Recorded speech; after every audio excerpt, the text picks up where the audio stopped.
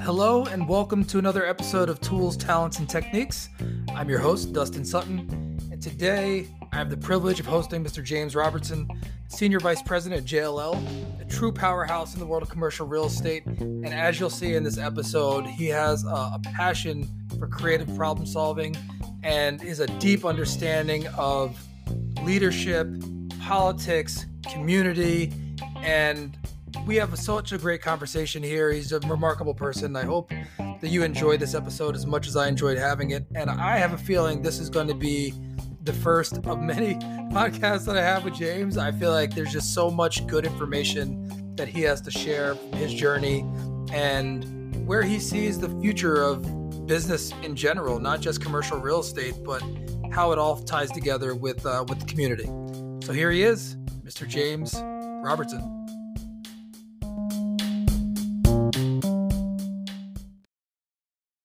James, welcome to the show.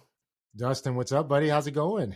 It's going well. I'm really excited about this conversation. We talked a little bit before about some of the things that we're going to be discussing today, and I don't think I could be more excited about all the things.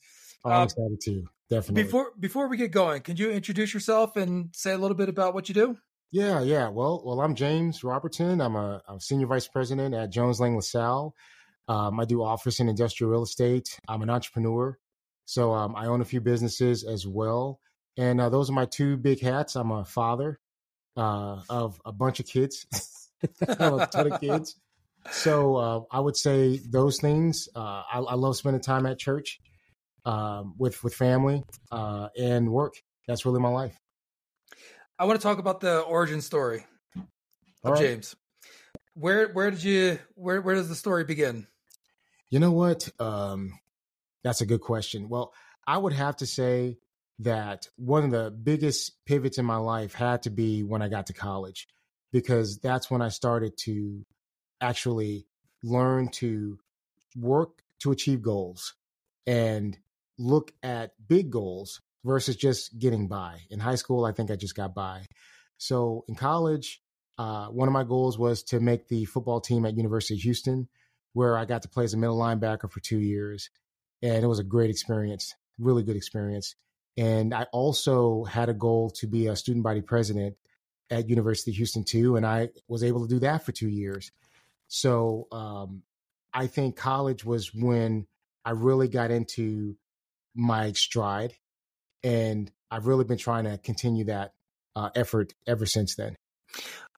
Was high school just really easy for you? Like why do you feel that you didn't really apply yourself prior to college? You know, high school was tough for me because I was just this chubby kid. And, I was overweight. I was active. I played football. So I was a offensive lineman.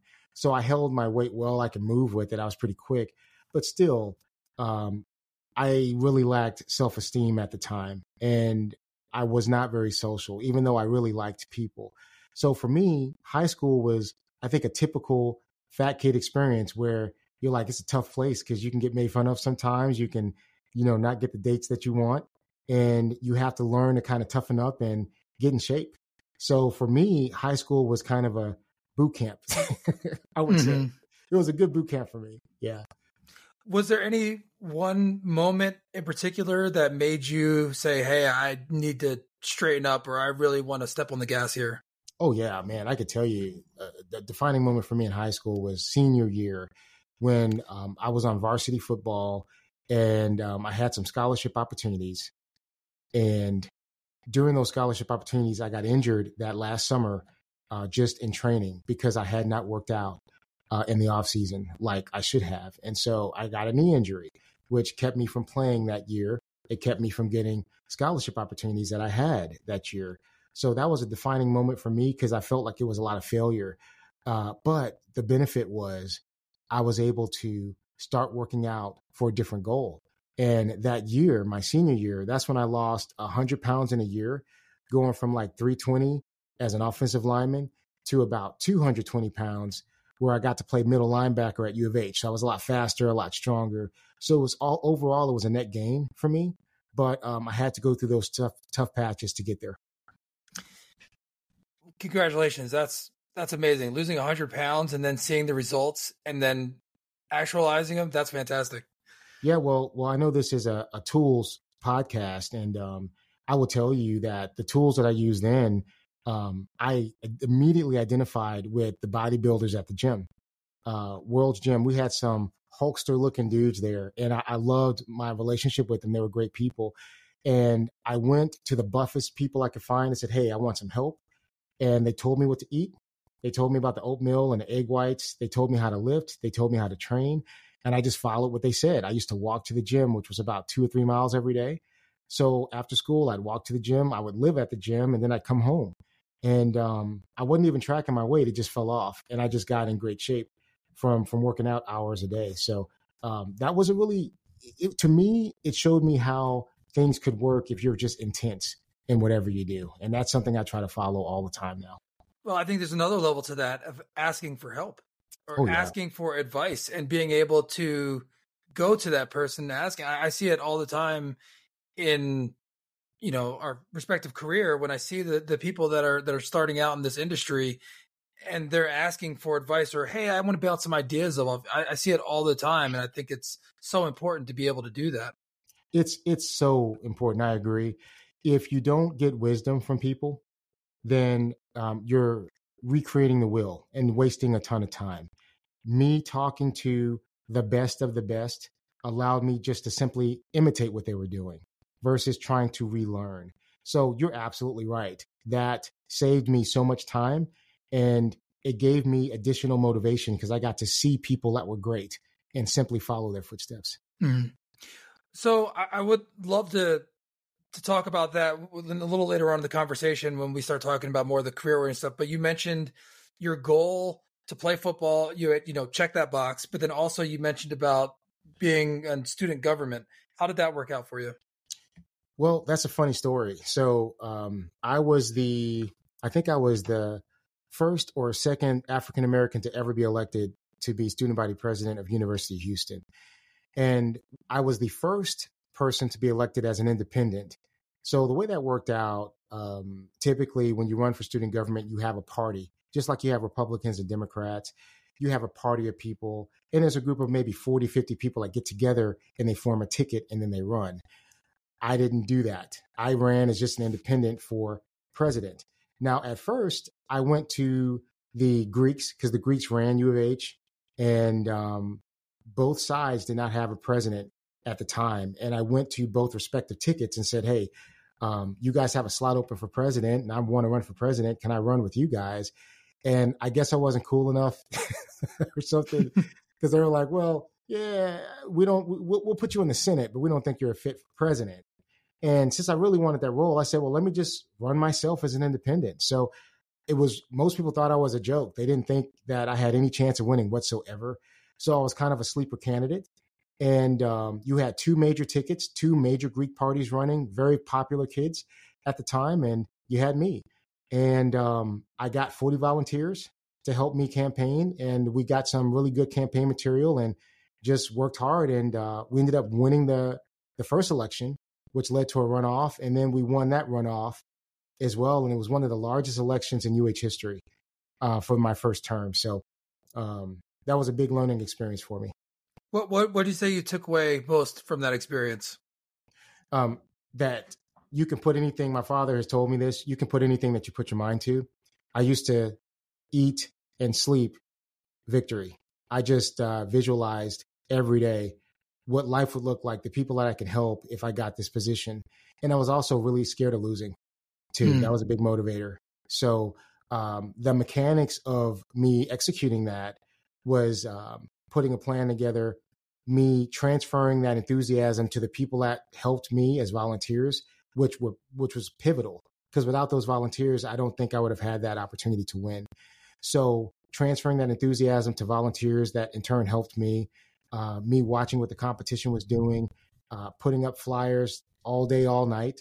Students would rip down the flyers, and the next morning they'd look at the wall, it'd be right back up again because our team would put them back up.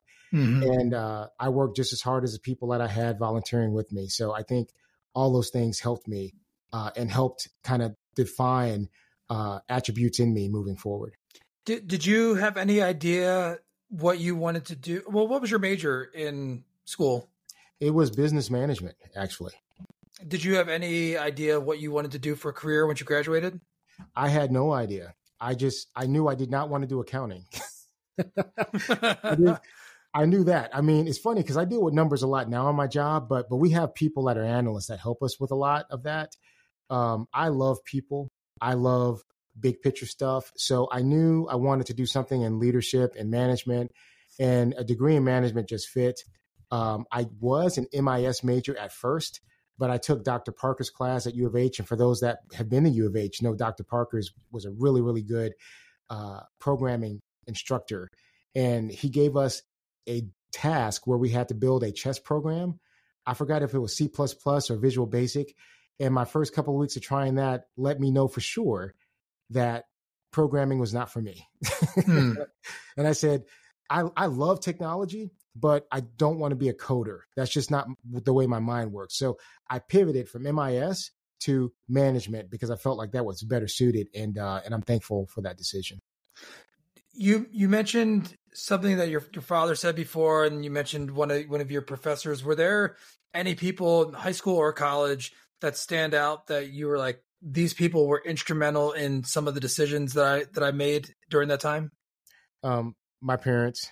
I'd have to say my parents, and also my faith. My faith above all else, because the fundamentals that I was taught by being taught in the Bible and the principles of a Christ follower, those principles, not saying that I'm perfect, I'm so far from that, but the things that I've learned there have encouraged me when I've been down.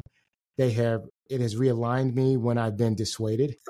And it teaches me to love people, that the most important things in life, to treat others as you would yourself. Those principles come from Christ and what he has taught us. So I have to say, that's my biggest influence by far. My parents afterwards, because they kind of shaped me. And having a father figure is something I don't take for granted. So many of my friends did not. And for me to have a dad that worked at Exxon as an executive there and was a leader, and I got to see that day in and day out, that really gave me some principles that I still hold fast to today. Yeah, that's beautiful. And the fact that you can, specifically talking about your dad's influence and seeing somebody in a day-to-day basis, doing what he's doing and leading by example is that's remarkable. Well, was there anything as far as like when you saw him operating in the business world that you saw what he was doing and how he was doing it that was a positive influence, or that you maybe thought like, oh, I want to do business because I see him doing X? Oh, yeah. Well, I would say one of the biggest takeaways is watching how my father handled an evolving workplace. You see, my father was one of the first, I almost call it an experiment. When affirmative action was actually put in place, Exxon was one of the first companies that kind of pioneered this measure. And they took the best and brightest from Black colleges. My father and my mother both were a byproduct of that action, and they were recruited because of their performance at Black colleges. So when my father worked in Exxon, which is a tremendous place to work, and Exxon's a client of JLL right now, ironically enough, and I love that. But Exxon was trying to figure out how do we integrate minority participation. And my father's trying to figure out, how do I thrive in a situation where I'm working with people that may have a different background, they don't look like me, there may be some prejudice still there. And I got to see my father deal with all sorts of situations, some positive, some negative. I got to see him deal with some biases. I got to see him deal with some aspects of racism. And I'm not saying that's necessarily at the job, but just in society. So seeing my father deal with a very tumultuous time period prepared me for how I should be building relationships. And now that I'm in corporate America, we have grown a lot as far as how things are structured and as far as a desire on a corporate level to see more diversity and inclusion. I think that's grown. I still think we have a ways to go in how we implement real, authentic diversity. And me seeing my father for years do it day in and day out really, really helped me. So I'd have to say that's one of the most notable attributes that he shared with me. Yeah, how to navigate those situations, how to navigate life in general and relationships. Yeah, I think that's spot on. You're in college. You know you don't want to do accounting. You know you don't want to be. You know you don't want to be a programmer.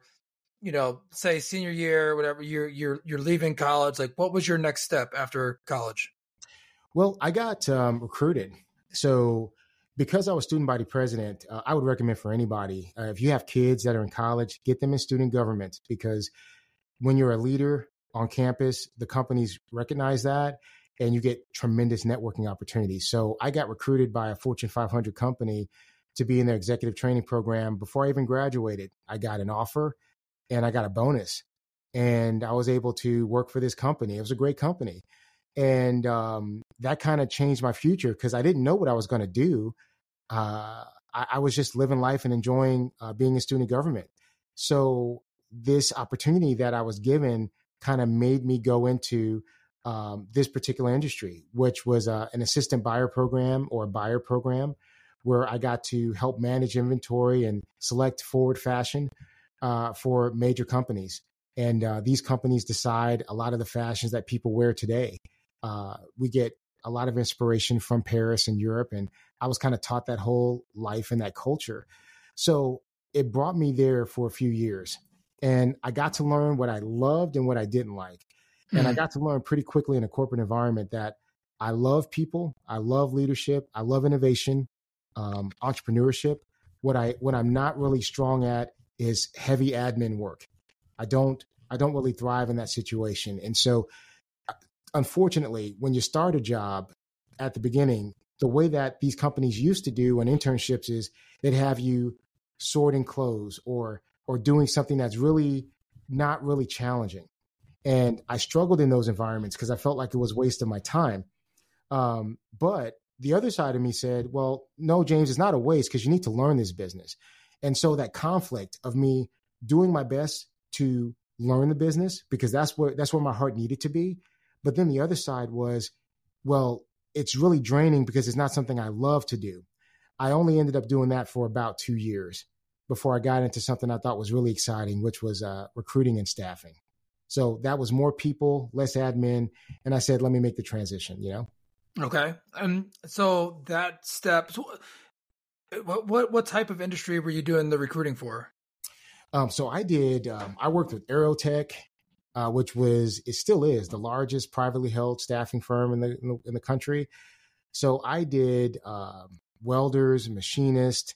I did plubologist, pharmacist. So really tech, science tech, and then industrial. I recruited for those two sectors, and even semiconductor work, where people that were working on semiconductors and boards, I would help recruit people for that. So that was a tremendous opportunity because I got to interview thousands of people. I got to learn how society puts a number on a person and how I can let's say you get a resume from a John Smith. John Smith is a Caucasian male, blonde hair, blue eyes. I had done so much work in this market. I could put a number on him, on what he was worth to the market. And I could also put a number on Jerome Smith, who may have been an African-American, same amount of years of experience. But because of the cultural differences, he had a different number the market wanted to pay for him. The same goes for women. The same goes for different cultures.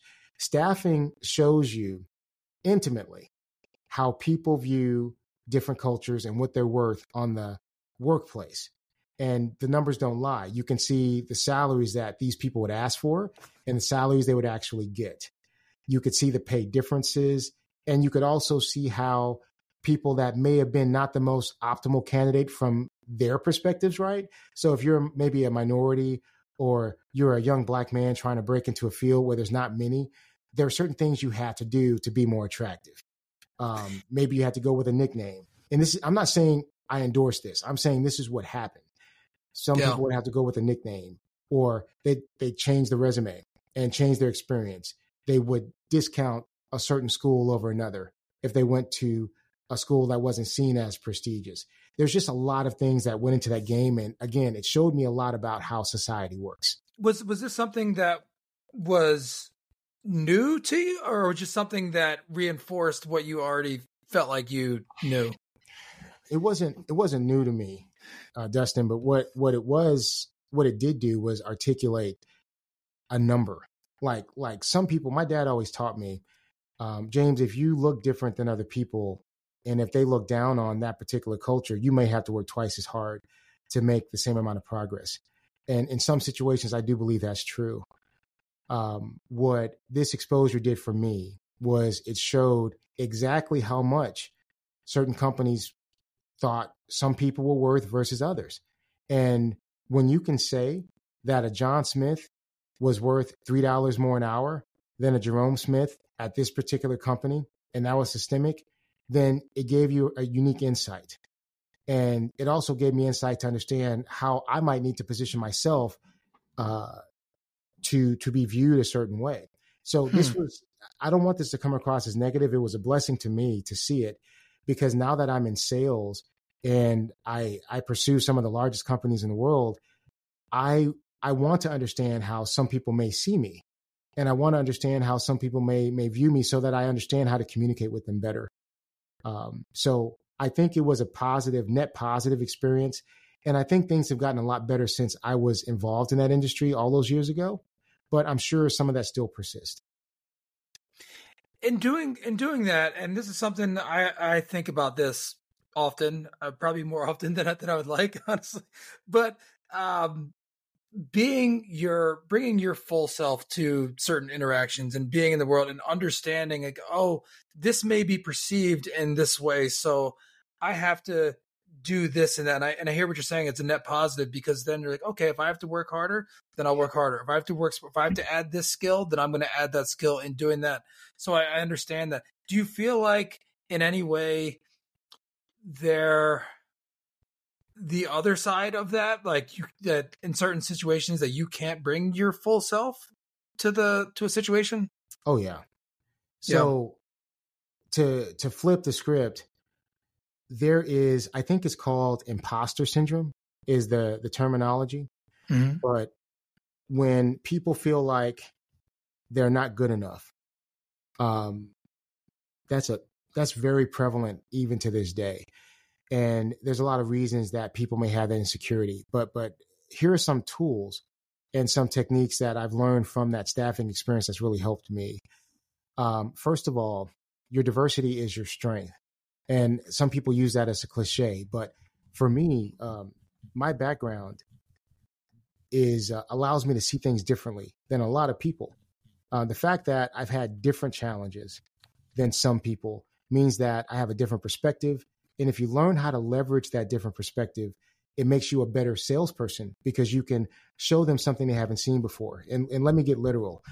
In my business in real estate, there's a lot of groupthink, because a lot of people come from the same backgrounds, same cultural backgrounds, right? So if you're talking to a client that grew up in the same neighborhood as you, you guys grew up in the same bubble, socioeconomic bubble, you're going to share a lot of the same views and beliefs. I didn't grow up in the socioeconomic circles of many of my clients. I grew up middle class, very blessed, but middle class. So I grew up having to be a little bit scrappier, a little bit more creative in some things, and negotiate a little bit harder on some things. And the people that I represented in the beginning were smaller businesses that prioritized saving money over just having the biggest names in the business. So the way I approach every deal is with that mentality. And I would encourage anyone that may have imposter syndrome, you got to see what may be perceived as a weakness to some. You have to see that as a strength, and you have to flip that and look at how does that difference in my perspective allow me to show a different perspective to them?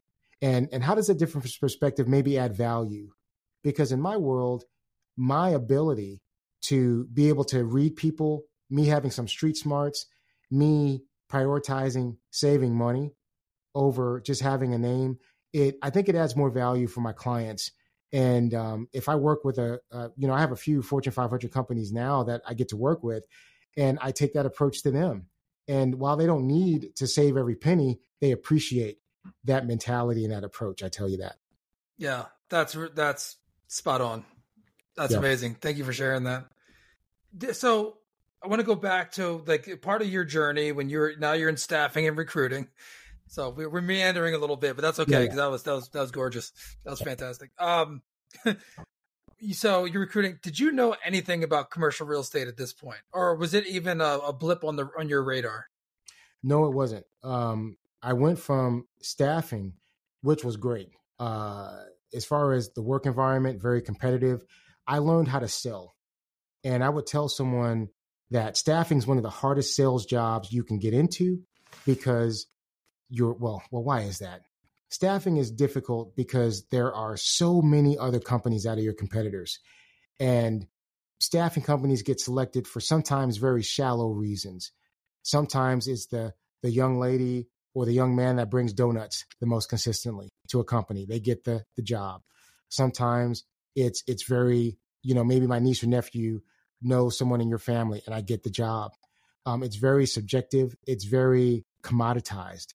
So staffing is a tough sell because you have to stand out in unique ways and very difficult ways to continuously win business. And that was a great learning environment for me.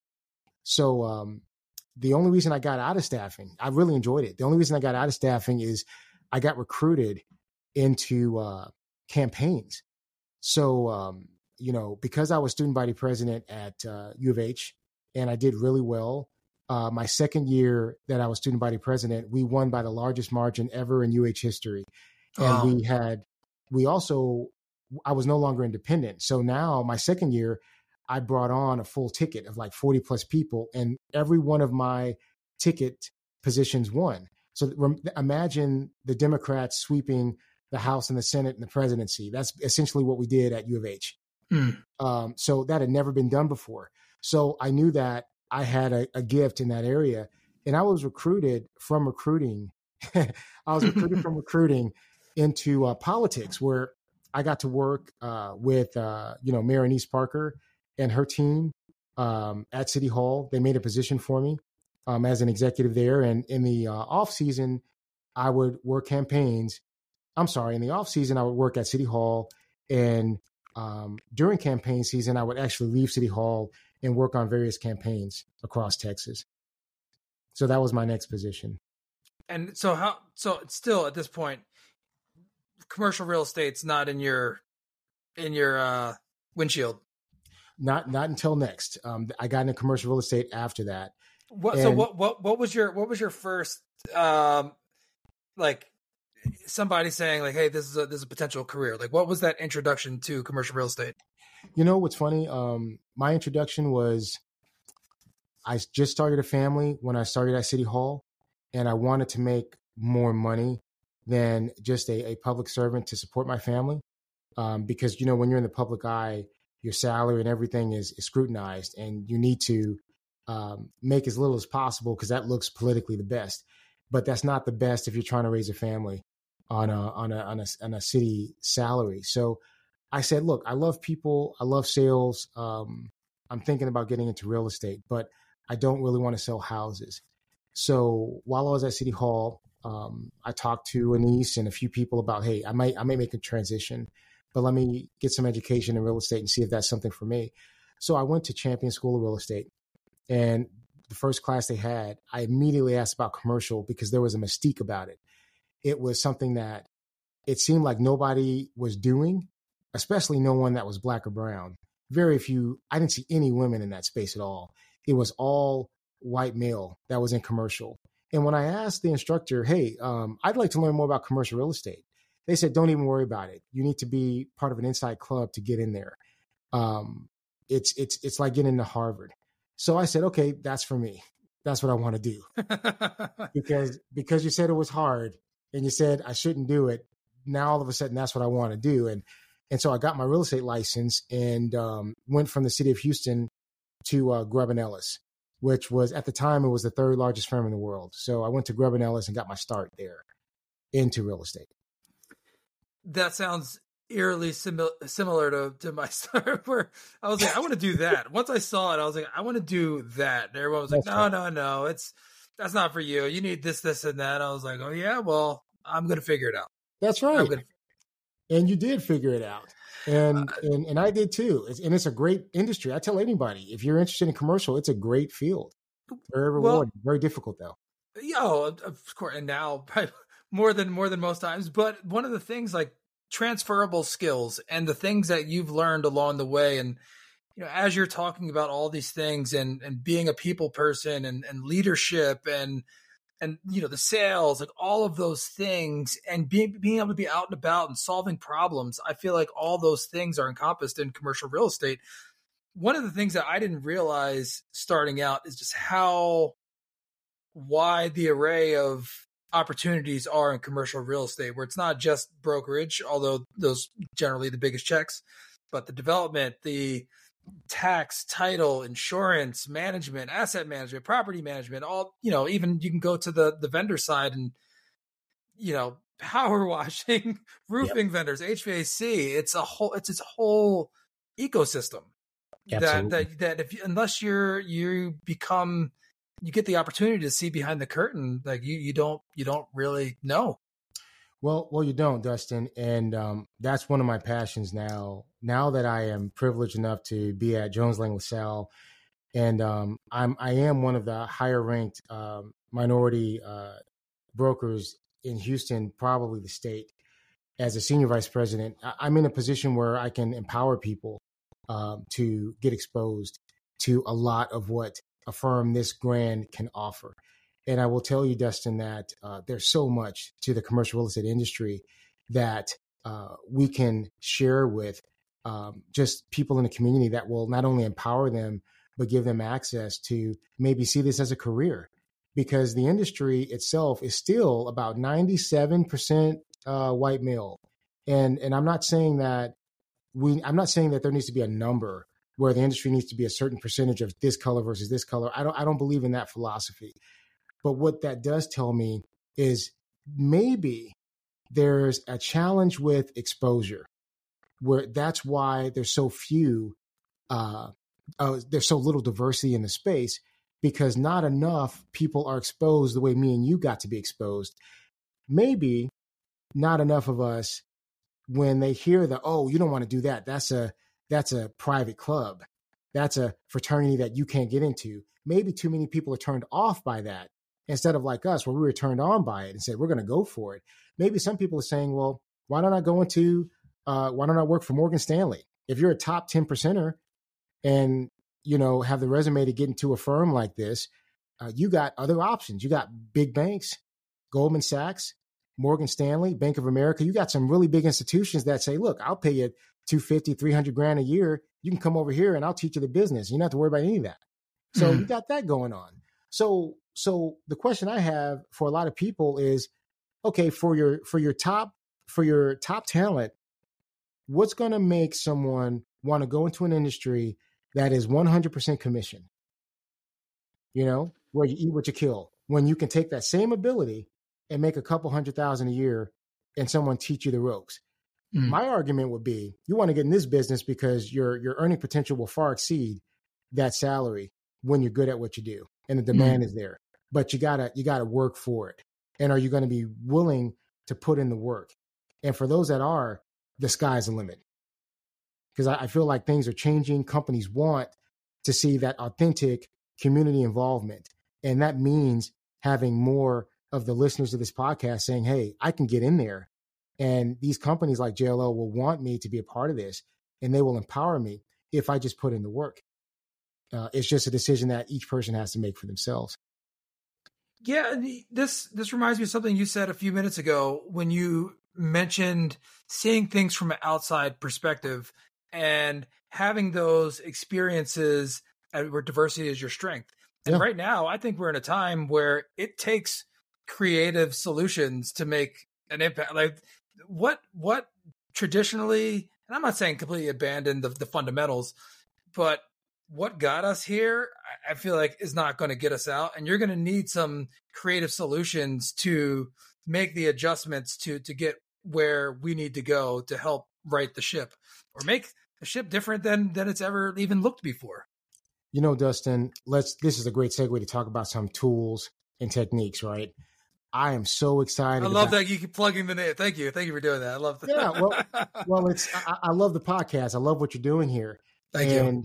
When we look at how do we succeed just in a sales environment, for me personally, I love technology because it is a force multiplier.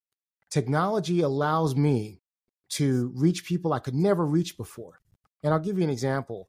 The old way of doing commercial real estate was you would do bumps, maybe where you hang out downtown and you bump into a CFO or a CEO at an exclusive country club or an exclusive restaurant. These are places I don't live at. These are places I don't really frequent. I don't want to really get a country club membership. So normally I'd be stuck out because I'm just not in those circles. But what technology allows you to do is you're able to use artificial intelligence to create a newsletter that might be groundbreaking. You can use the art of video, which I lean heavily on, to syndicate content where you can draw people in yourself and they can get to know you. You can use the internet to create sales funnels where you can build systems where you can put out content and have people click on links that are of interest, and you can build databases and automatically follow up with them and build systems that make you a super salesperson. And these are things that I've been able to adopt over the years that have helped me so that I don't have to spend my time the same way my colleagues do. And I'm able to work smarter, not harder. And let's be frank, me being just culturally different than most of my clients, I prefer that they get to see me for who I am as soon as possible. Because the sooner they can see me in my own element, they can determine if they like me enough to bring me in for a meeting. Yeah. That is so much better than trying to fake it until you make it and get into the room and then they get surprised. Oh, I didn't know, I thought you'd be different in some kind of way. And that affects how whether I'm going to work with you or not. I'd rather them get to see me for who I am immediately, determine if they like me or not, because the people that don't like me won't respond to my content.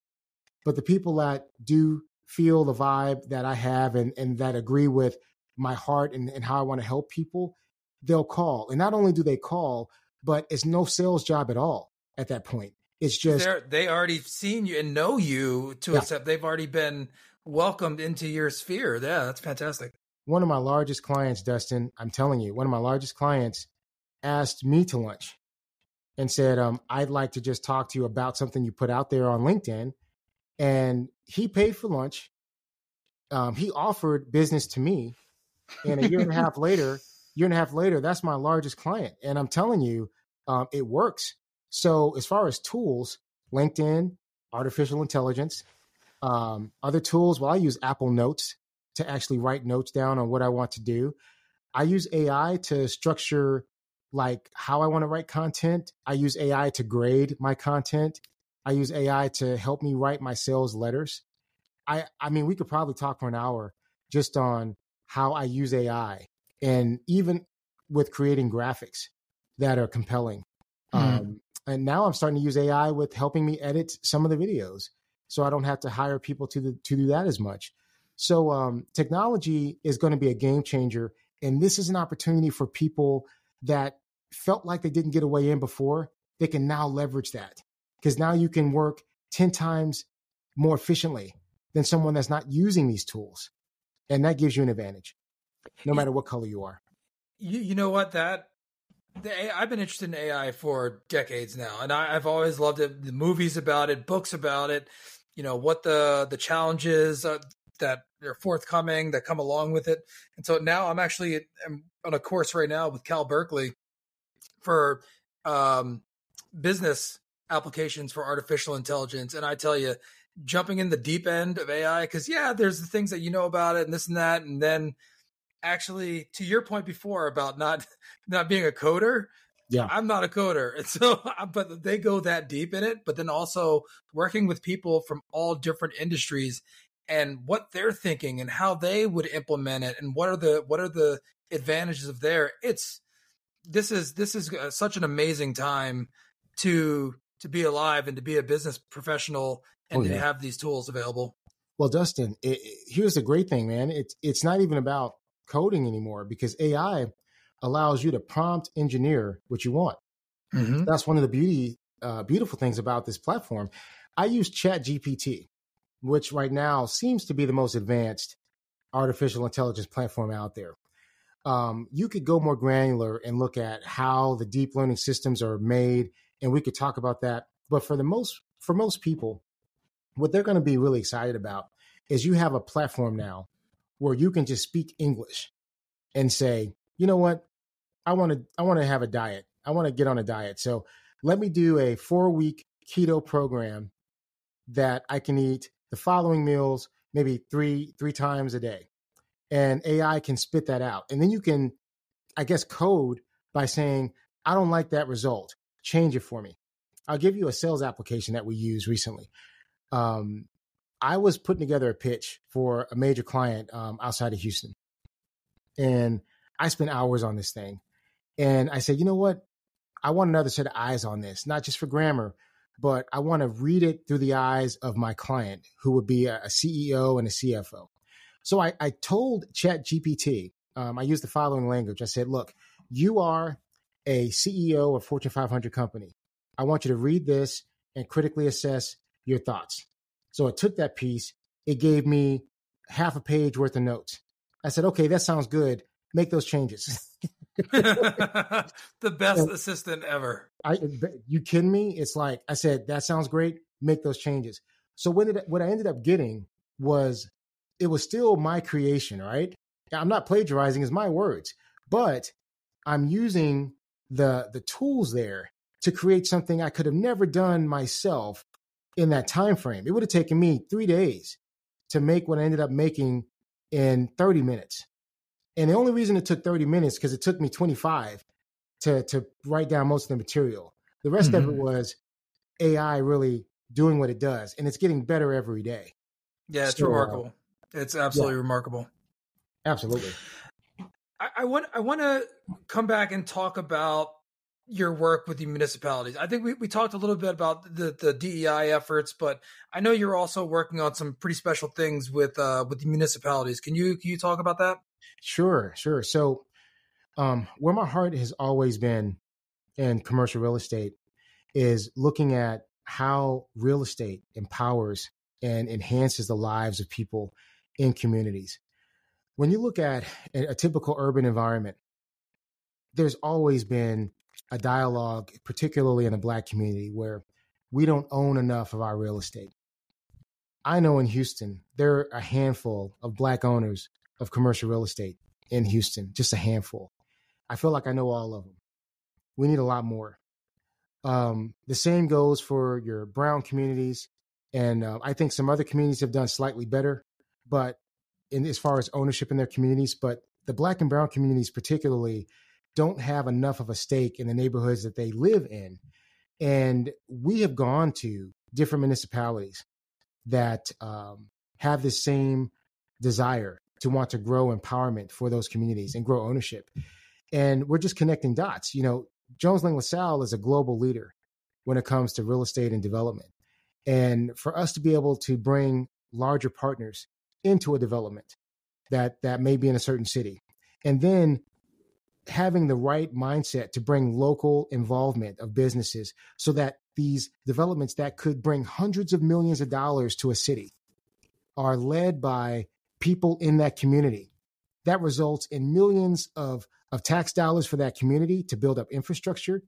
It results in millions of dollars for people to get jobs, thousands of jobs for people in that community.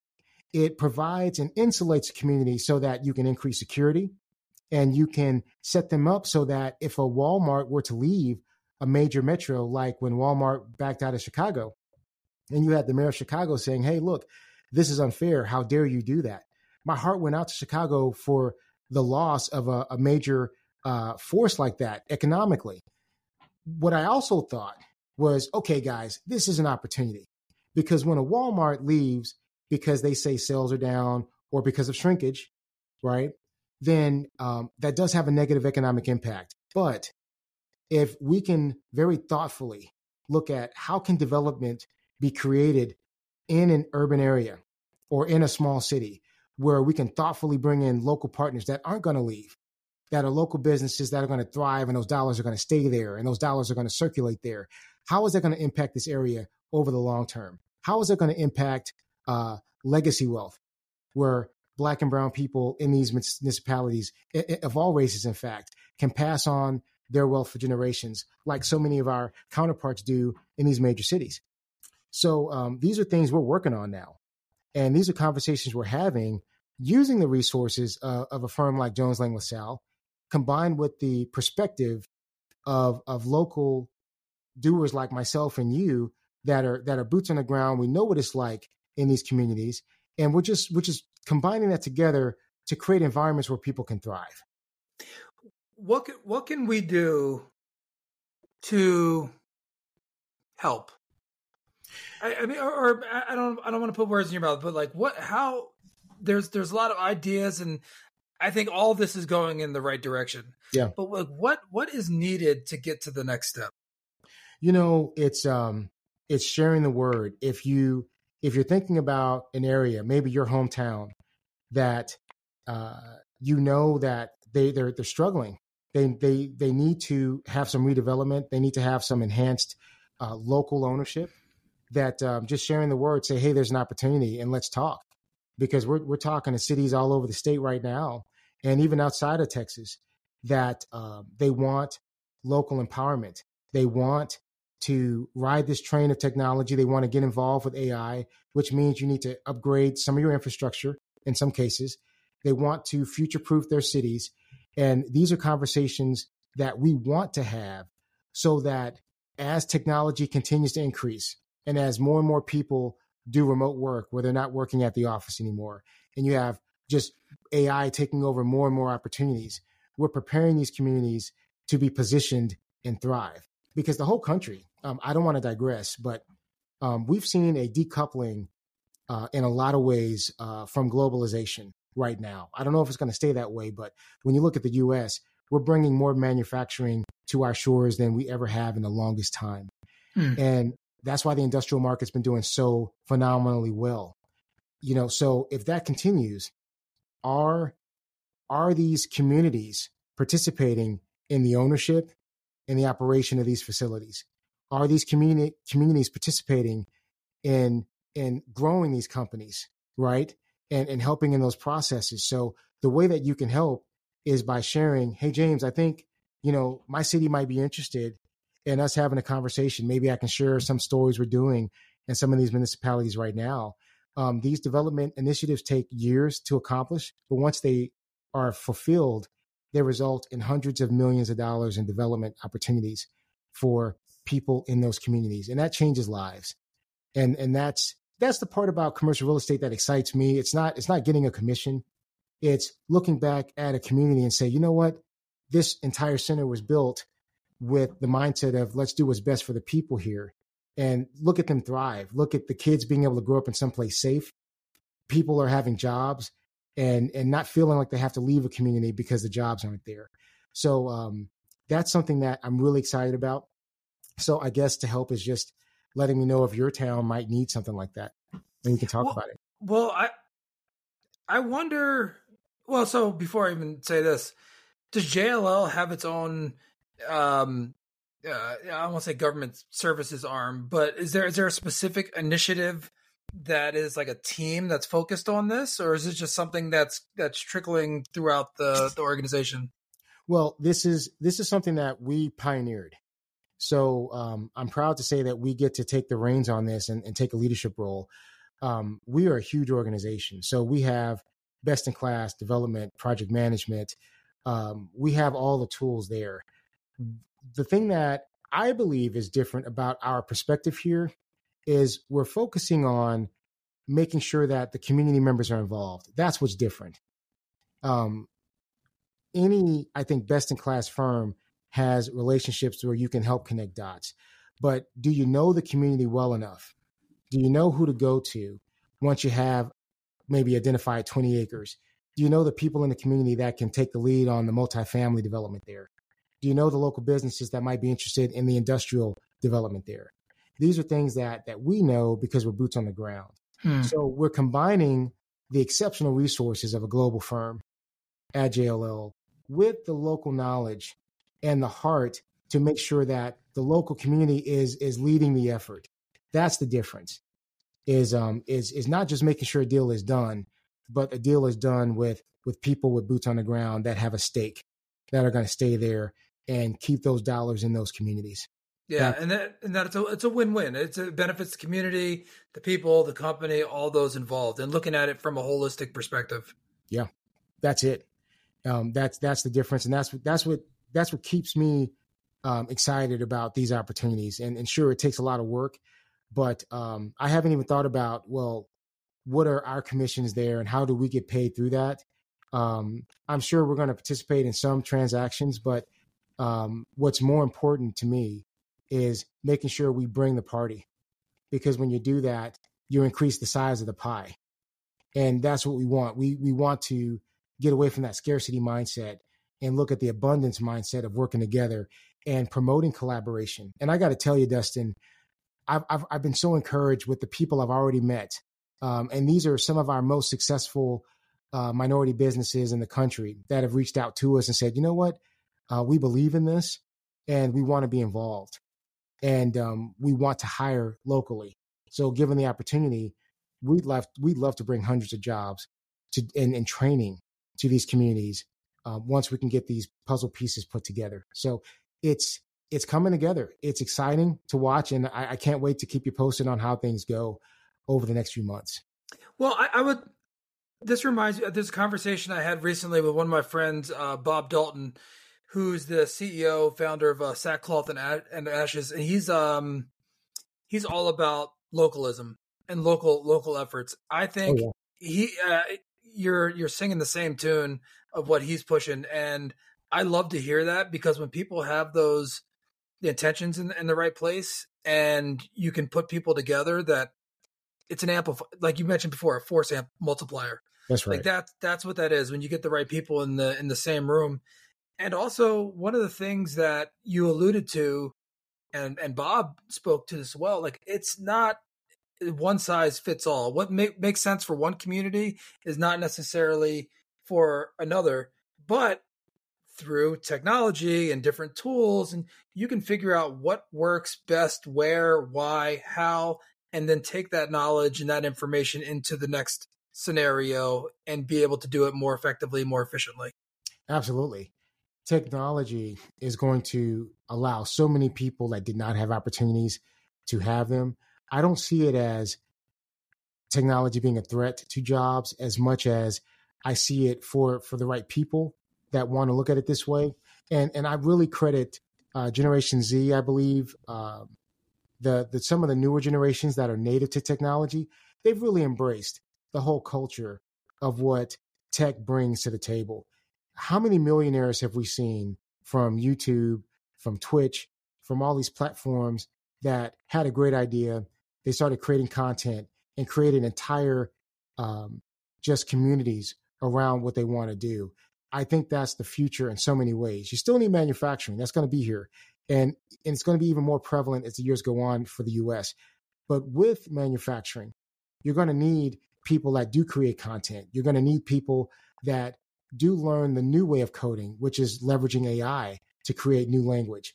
You're going to need more people thinking about solutions to problems. And that racism doesn't exist in that space.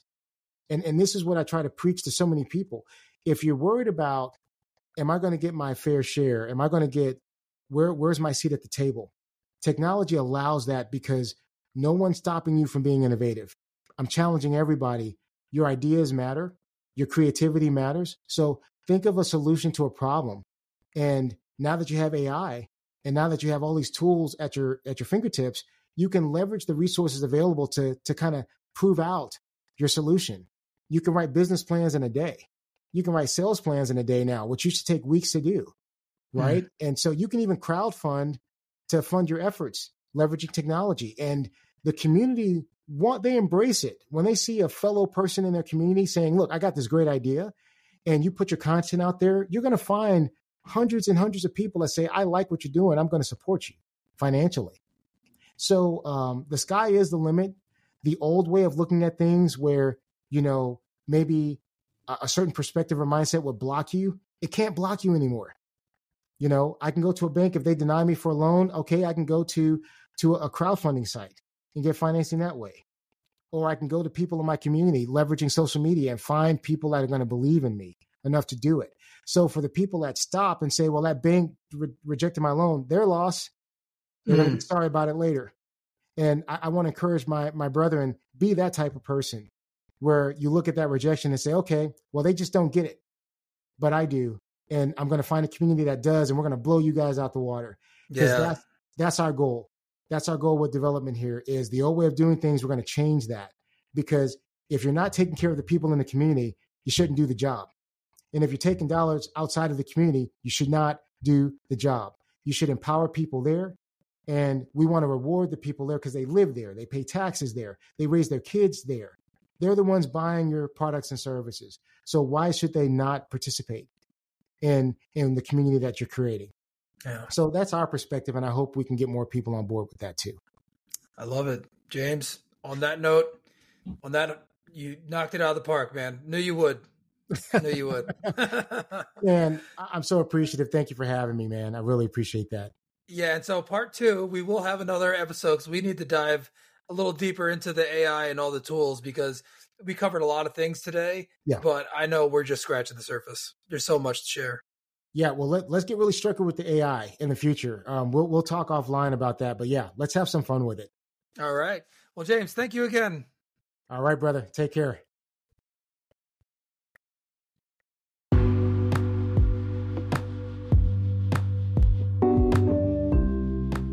Thank you so much for tuning in to this episode of Tools, Talents, and Techniques. We hope that you enjoyed the conversation. And if you did find value in the episode, please consider subscribing to the podcast on your favorite platform, leaving a review, and sharing with your network. We have an amazing lineup in the coming weeks and months with some very impressive leaders and some of the heaviest hitters in business who are making a positive impact in the world. So stay tuned for more exciting episodes and special features coming up. We appreciate your ongoing support and look forward to welcoming you back next time on Tools, Talents, and Techniques.